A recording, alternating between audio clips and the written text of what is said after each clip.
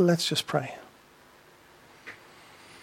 Lord, as we come to your word, we ask that you would speak to us, that you would illuminate it to our hearts and to our minds. Lord, that we would hear you and that we would respond in faith and obedience. In Jesus' name, amen.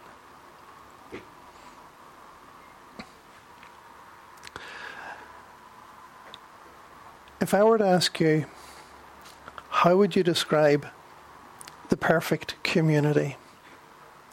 What would your answer be? A lot of people want to go and see where this community might be. A lot of people want to be part of it. People have sought to set up communes, little communities where they would have just perfection, where everything would be bliss, free from the difficulties, the corruptions of the world. But inevitably, people bring the problems of the world into whatever community they are part of. Like somebody once said, they tried to set up an anarchist community, but nobody would follow the rules. People bring their difficulties, their problems into the community. As Groucho Marx once said, I refuse to join any club that would have me as a member. I'm not good enough to be part of any club, and if they accept me, then they're not good enough for me to want to join. If we were to join a perfect community, we would be bringing our imperfection, our sinfulness into that and making it imperfect. There is no perfect community here on earth. And we all struggle with the impact. We struggle with searching for love, searching for acceptance, searching for equality, searching for harmony, peace, unity, perfect harmony, perfect peace, perfect unity, and perfect leadership. Where can we find this? Our hearts long for this. Somewhere where we can be welcomed without fear. Fear of rejection, fear of being vulnerable, fear of being mistreated, fear of being abused.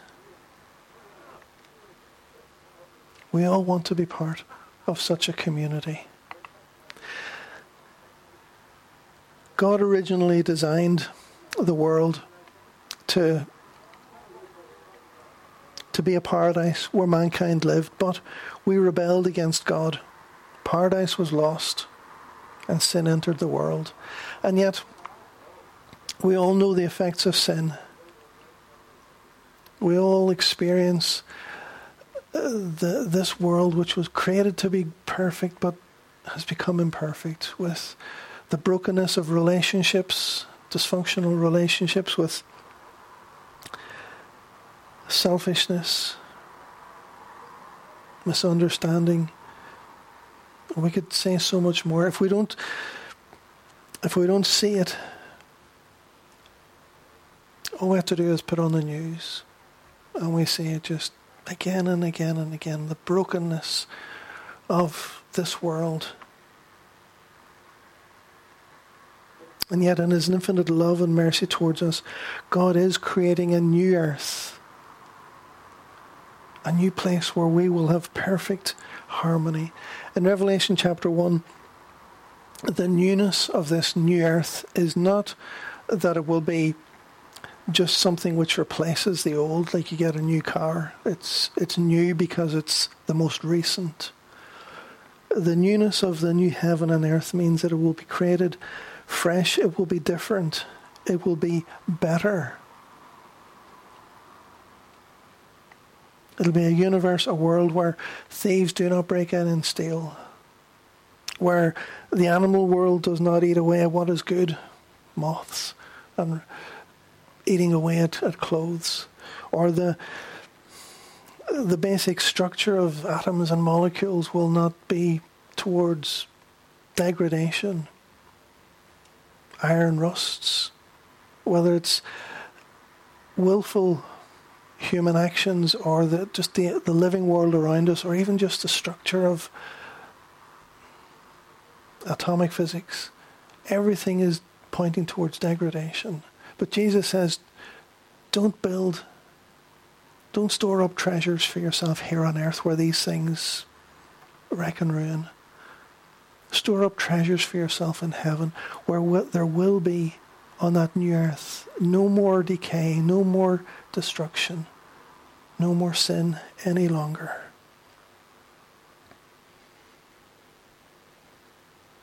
There will be nothing which is damaging, nothing which is hurtful.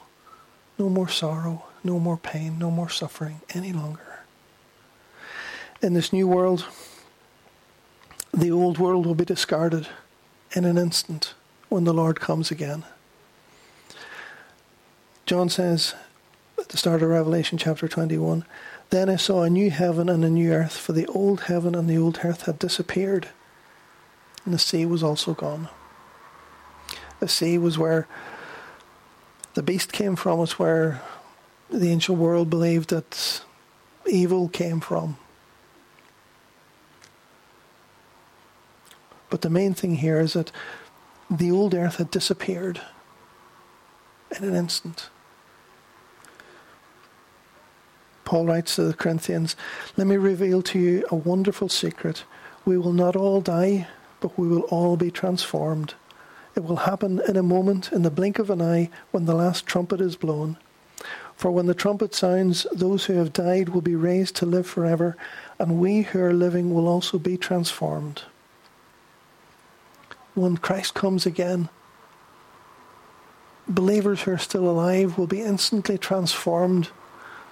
Those who are dead will be raised and transformed, and together we will be with Christ. And on that judgment day, he will consign all that is wrong and broken. All who have done evil will be sadly consigned to the lake of fire. This broken world will be wrapped up and disappeared. And a new world where there is no more decay, no more brokenness, nothing that ever goes wrong again. Paul tells us, the creation looks forward to the day when it will join God's children in glorious freedom from death and decay. For we know that all creation has been groaning as in the pains of childbirth right up to the present time. We should do our part in trying to reduce environmental damage. That's our stewardship, that's our responsibility. We should never have let it get so bad. But God's ultimate solution is to start again, to put it all to one side and to create a new perfect earth. When Christ comes again, we will have this new earth. There will be a new heavens. We will have a new home with God. But in contrast to the instantaneous creation of a new earth and heaven, in Revelation chapter 21, John also sees a new Jerusalem.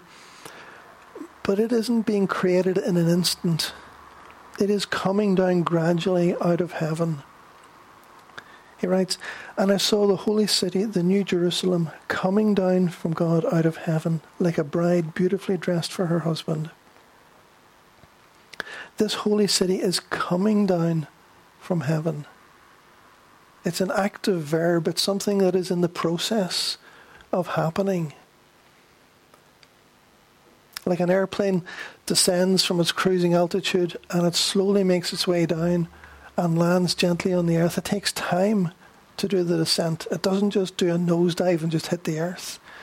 So too, the new Jerusalem is coming down from heaven slowly, over time.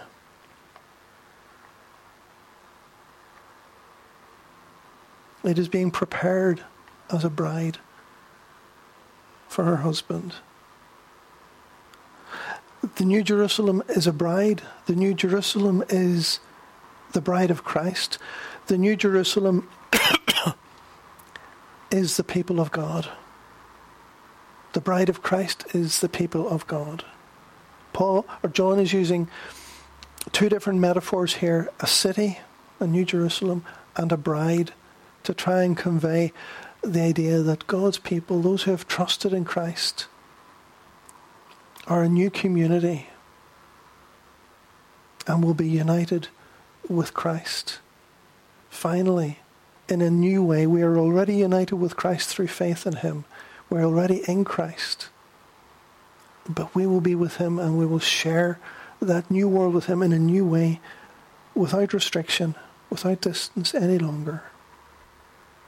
Paul tells us in Ephesians 5 that the bond between the bride and the groom, the husband and wife in marriage, is not simply a functional relationship for families and living here on earth, but it symbolizes in a mysterious way the union between God's people, the church, and Christ.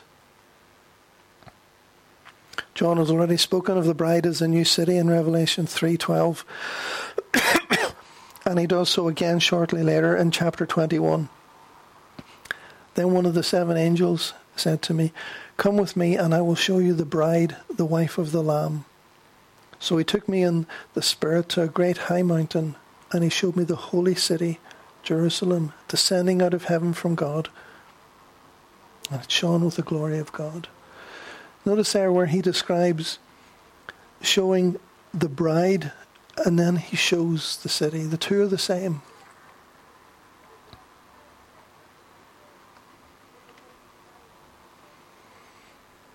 He's already said, "Let us be glad and rejoice, and let us give honour to him, for the time has come for the wedding feast of the Lamb, and his bride has prepared herself.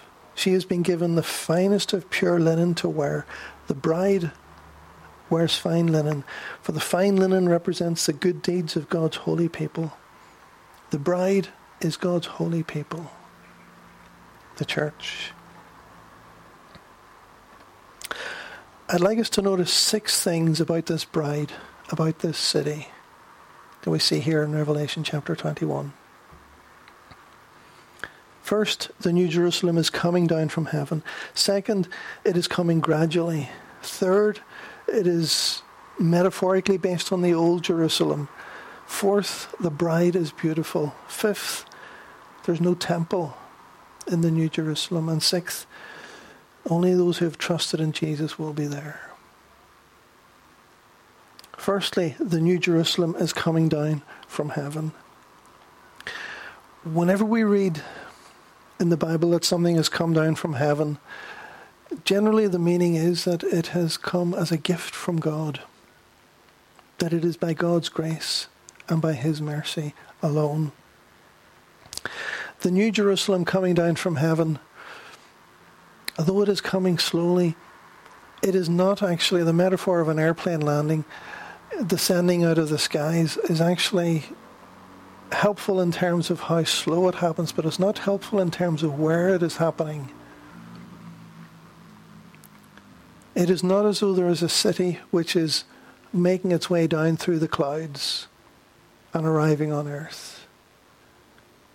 As Revelation is so often metaphorical, the idea of the city coming down from heaven, anything coming down from heaven is a gift from God. All good gifts come from our Heavenly Father in heaven. And so the city coming down from heaven, that means that this is a gift from God who is in heaven.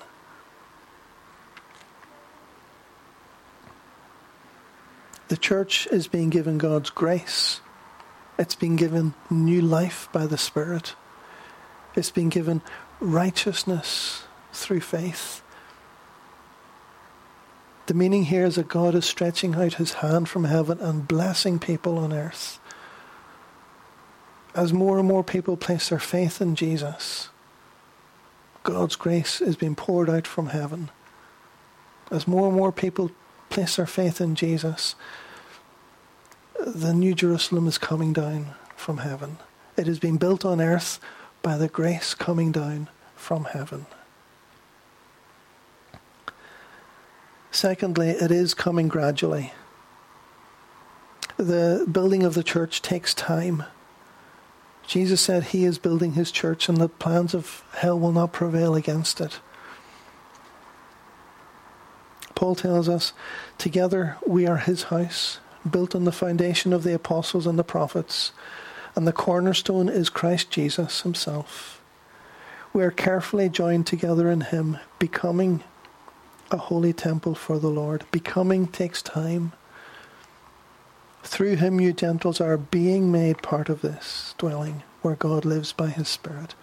We are being made part of this dwelling. It occurs over time as day after day more and more believers place their faith in Christ. The church is compared to a house here. It's compared to a building in other parts of Scripture where each being added to it. When somebody believes, it's like another brick being added to the building. And when the last brick is in place, Christ will come again.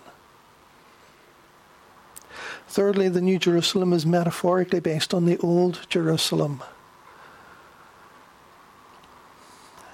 It's not that there's going to be a new city in the Middle East that replaces Jerusalem in Israel at the minute.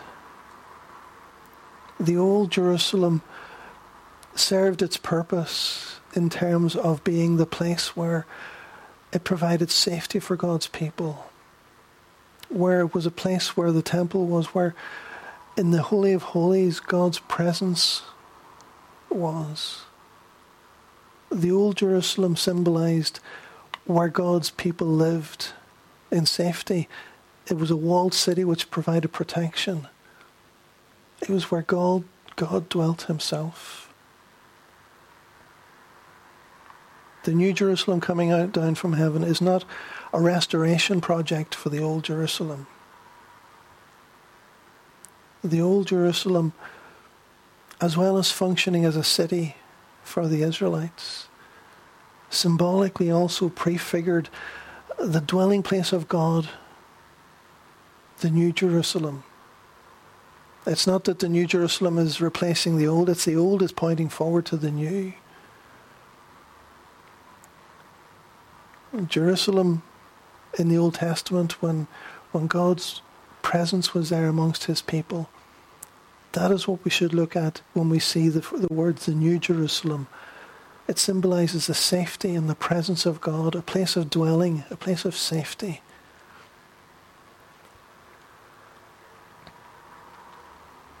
Also, I think it's helpful also to remember that in the ancient world,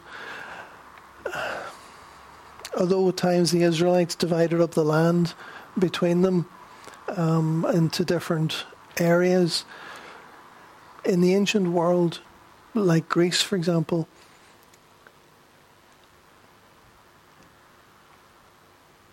places were not defined by borders on a map as much as we see them now today.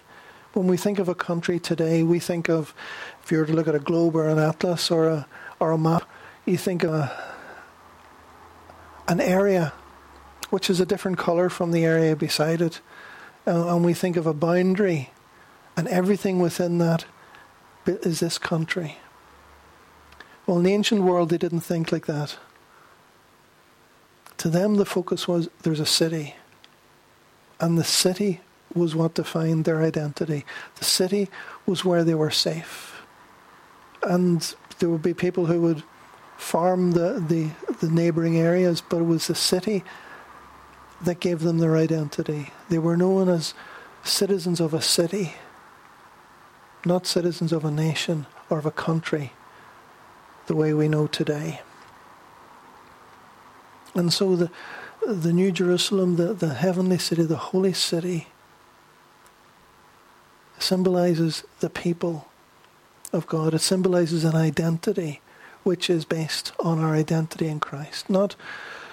Our identity in Christ is not based upon our nationality. It's not based upon anything else other than the fact that we are Christ's. And if we have turned to him, everything else is secondary. But we might still have an Irish or British or whatever passport. But that doesn't mean as much as it used to. That doesn't define us any longer. Once we've turned to Christ, We are new people in him. We are citizens of heaven. That is who we are. We might have a passport from one country or another. We might be members of different clubs. We might be members of different things, but these do not define us. We belong to Christ. And in the same way that people in the ancient world belonged to a city, and that was their identity, our identity is belonging to the heavenly city, the New Jerusalem.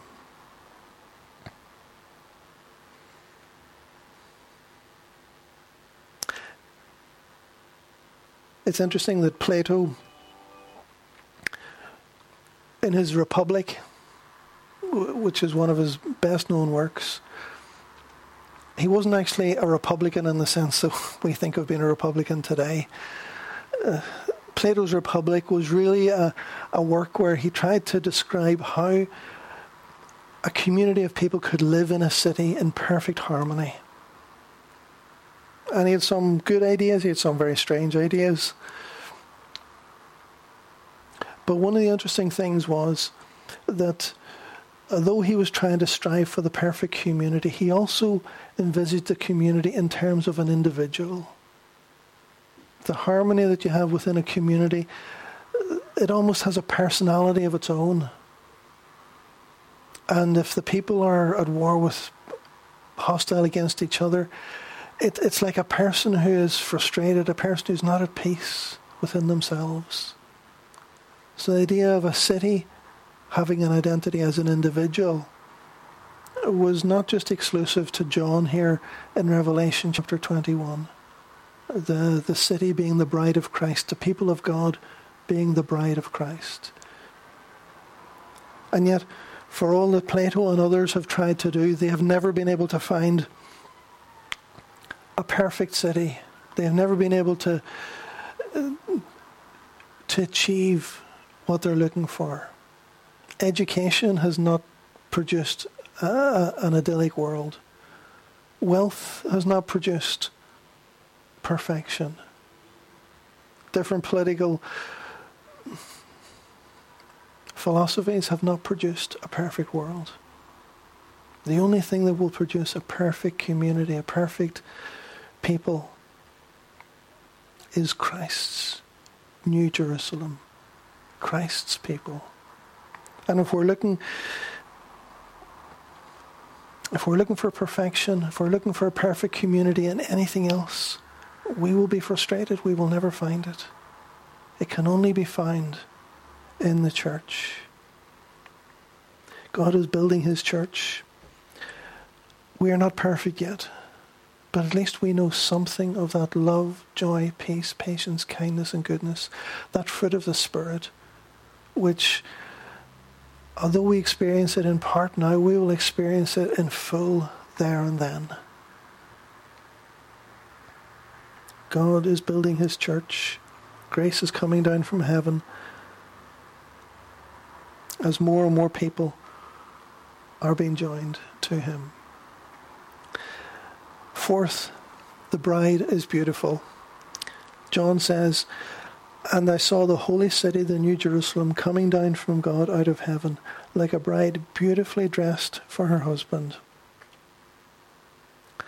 We all know what it's like to be at a wedding. We had the privilege of being at our daughter's wedding 2 weeks ago, where the bride was beautifully dressed for her husband. Whether it's wearing a white dress in a Western culture or wearing different dresses and different jewelry and so on in other cultures and other parts of the world, often with many more colours. The thing about brides is that in whatever culture, they're presented in as beautiful a way as they can be for their wedding day. John just notes here in verse 2 that the bride is beautifully dressed for her husband, for Christ. He later goes into much more detail. But as we saw previously, the the robes, the white robes of the saints, where the good works, the righteous works, Christ is presenting us as beautiful for himself. God is presenting us with a righteousness, a beauty that is not our own. And when we are with him on that day, it will not be because we are inherently beautiful in a spiritual sense. It will be because he has given us that spiritual beauty by the renewing work of the Holy Spirit in us. But then John goes on and he says, then one of the 7 angels who held the 7 bowls containing the 7 last plagues came and said to me, come with me, I will show you the bride, the wife of the Lamb. He's describing the bride and then he shows him a city. So he took me in the Spirit to a great high mountain, and he showed me the holy city, Jerusalem, descending out of heaven from God. It shone with the glory of God and sparkled like a precious stone, like jasper, as clear as crystal. The bride shone with the glory of God.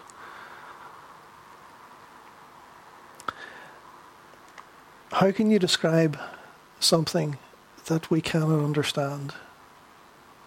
How can you describe to somebody who's blind what the different colours of the rainbow are like? We can use words that might give a bit of a glimpse of a bit of an insight into something that they haven't really understood or seen before. And in a similar way, John in Revelation chapter 21 is stuck. He cannot describe fully the glory that we will have when Christ returns. But he tries with words that give us a bit of an understanding. We're described as shining with the glory of God, sparkling like a precious stone, like jasper, as clear as crystal. Jasper has previously been described as one of the characteristics of God in Revelation 4, chapter 4, verse 3. There's something of the glory of God in the church. We haven't seen the full glory of God. Some of the disciples, Peter, James, and John, saw the transfiguration where Jesus was transfigured. His glory was veiled while he was here on earth. But for that moment, that veil was lifted and they saw him shining brighter than anything they could ever see before. And something of that glory will be in us when Christ returns. When this old decaying body, this outer man is gone, and the new man, the new body, that spiritual body, that body, the physical body, created by the Spirit of God, filled by the Spirit of God, will be what we see. Then we shall see the full glory. But in the meantime, John tries to describe the glory of the New Jerusalem. And again, Revelation being metaphorical, I don't think we should necessarily think that the New Jerusalem is going to be a city which is a cube of 1,400 miles one way and the same the other way and the same high.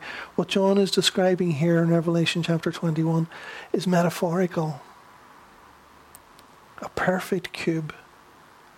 A city which is made up of perfect stones. 12 gates and 12 foundations. The 12 gates representing the 12 tribes of Israel, the Old Testament people of God. The 12 foundations being the 12 apostles at the foundation of the New Testament church. The point being that this is God's people from both the Old Testament as well as the New.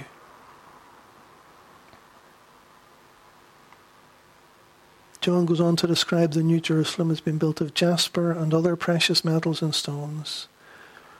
The foundations were inlaid with 12 precious stones: jasper, sapphire, agate, emerald, onyx, carnelian, chrysolite, beryl, topaz, chrysoprase, jacinth and amethyst. The 12 gates were made of pearls, and the streets were made of gold. This is an attempt to try and show how perfect, how glorious, how precious the people of God are. How the glory will be fully seen there and then. The bride of Christ in all her beauty.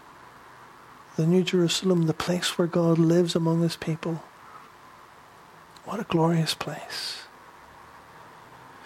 We are not yet in our glorified state. When we look at each other, we only sometimes get glimpses of something glorious. But imagine the most godly Christian that you know. Imagine them being even far more godly than they already are. And imagine every Christian you know, even the most difficult to get on with Christian, even the most unsanctified Christian, being transformed with that same glory, the glory that Christ has. I find it sometimes helpful not to treat people the way I see them, but to treat people the way they will be when they're glorified. And fifthly, there is no temple in this New Jerusalem. The old Jerusalem had the temple in the middle. God's presence was there in the Holy of Holies. It was a place where God was with his people. But there was still separation. There had to be sacrifice. When we are with God in glory, the Lamb will be there. Jesus, the sacrifice slain for the sins of the world. There will be no need for a temple anymore because the sacrifice has been completed. There's no need for a temple or altar even now. The sacrifice once for all has been completed. It is finished. John says, I saw no temple in the city, for the Lord God Almighty and the Lamb are its temple. And the city has no need of sun or moon, for the glory of God illuminates the city, and the lamp is its light. We might argue whether this is metaphorical or literal. Will there be no more moon or sun? Or is it a way of saying that we are living in a relative darkness all the time? We only have the dim light of the sun and even the dimmer light of the moon to guide us. And the lights that we have, the light of the moon, the light of the sun, are even just reflections in a sense. They are instances of the greater true light representing God. Then we will not have any need for any dimmer lights because we will have the ultimate source of light. Whether we take that metaphorically or literally or both, that is something that we cannot really say for certain.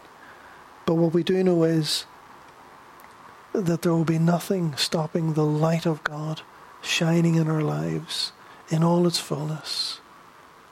When Moses had met with God on the mountain, Mount Sinai, and he came down, the reflected glory of God shone so brightly on his face that the Israelites couldn't look at him. They couldn't look at the man who had just a reflection of the glory of God. Then we will be able to see the light of God shining directly on us. We will not have to veil our faces. We will be able to see him face to face. And sixth, lastly, only those who have trusted in Jesus will be there. People from all nations will be there, but there will be no one who has not trusted in Jesus. There will be no sin there, no unrighteousness. All sin will be banished, and there will be peace, harmony, unity, joy, love, everlasting worship of God and love of our neighbour. That is the kind of world we would love to live in. But the thing is, we have to want God, to want to be there. It's not enough to just be, to avoid having all the bad things. We need to want God. We need to want to be restored to Him. We need to want to be obedient to Him, to love Him as well as love our neighbour. If we want to live in that perfect world with God, we can enter into that now through faith in Jesus. If you haven't trusted in Him before, all it takes is just turning in our hearts and placing our faith and dependence upon Him. As the tax collector in the temple said, aware of his sin and being in the presence of the place where sacrifice for sin was given, he said, Lord, have mercy upon me, a sinner. And he went home right with God, justified, being part of the New Jerusalem, being part of the bride of Christ, the people of God. If you've already trusted in Christ, keep looking to Him. Keep turning away from darkness in this world towards the light of God in Christ. Keep building up the church. Keep being renewed personally. Keep being patient with one another, encouraging one another, building up and ministering to one another as well as to others. And in doing so, bit by bit,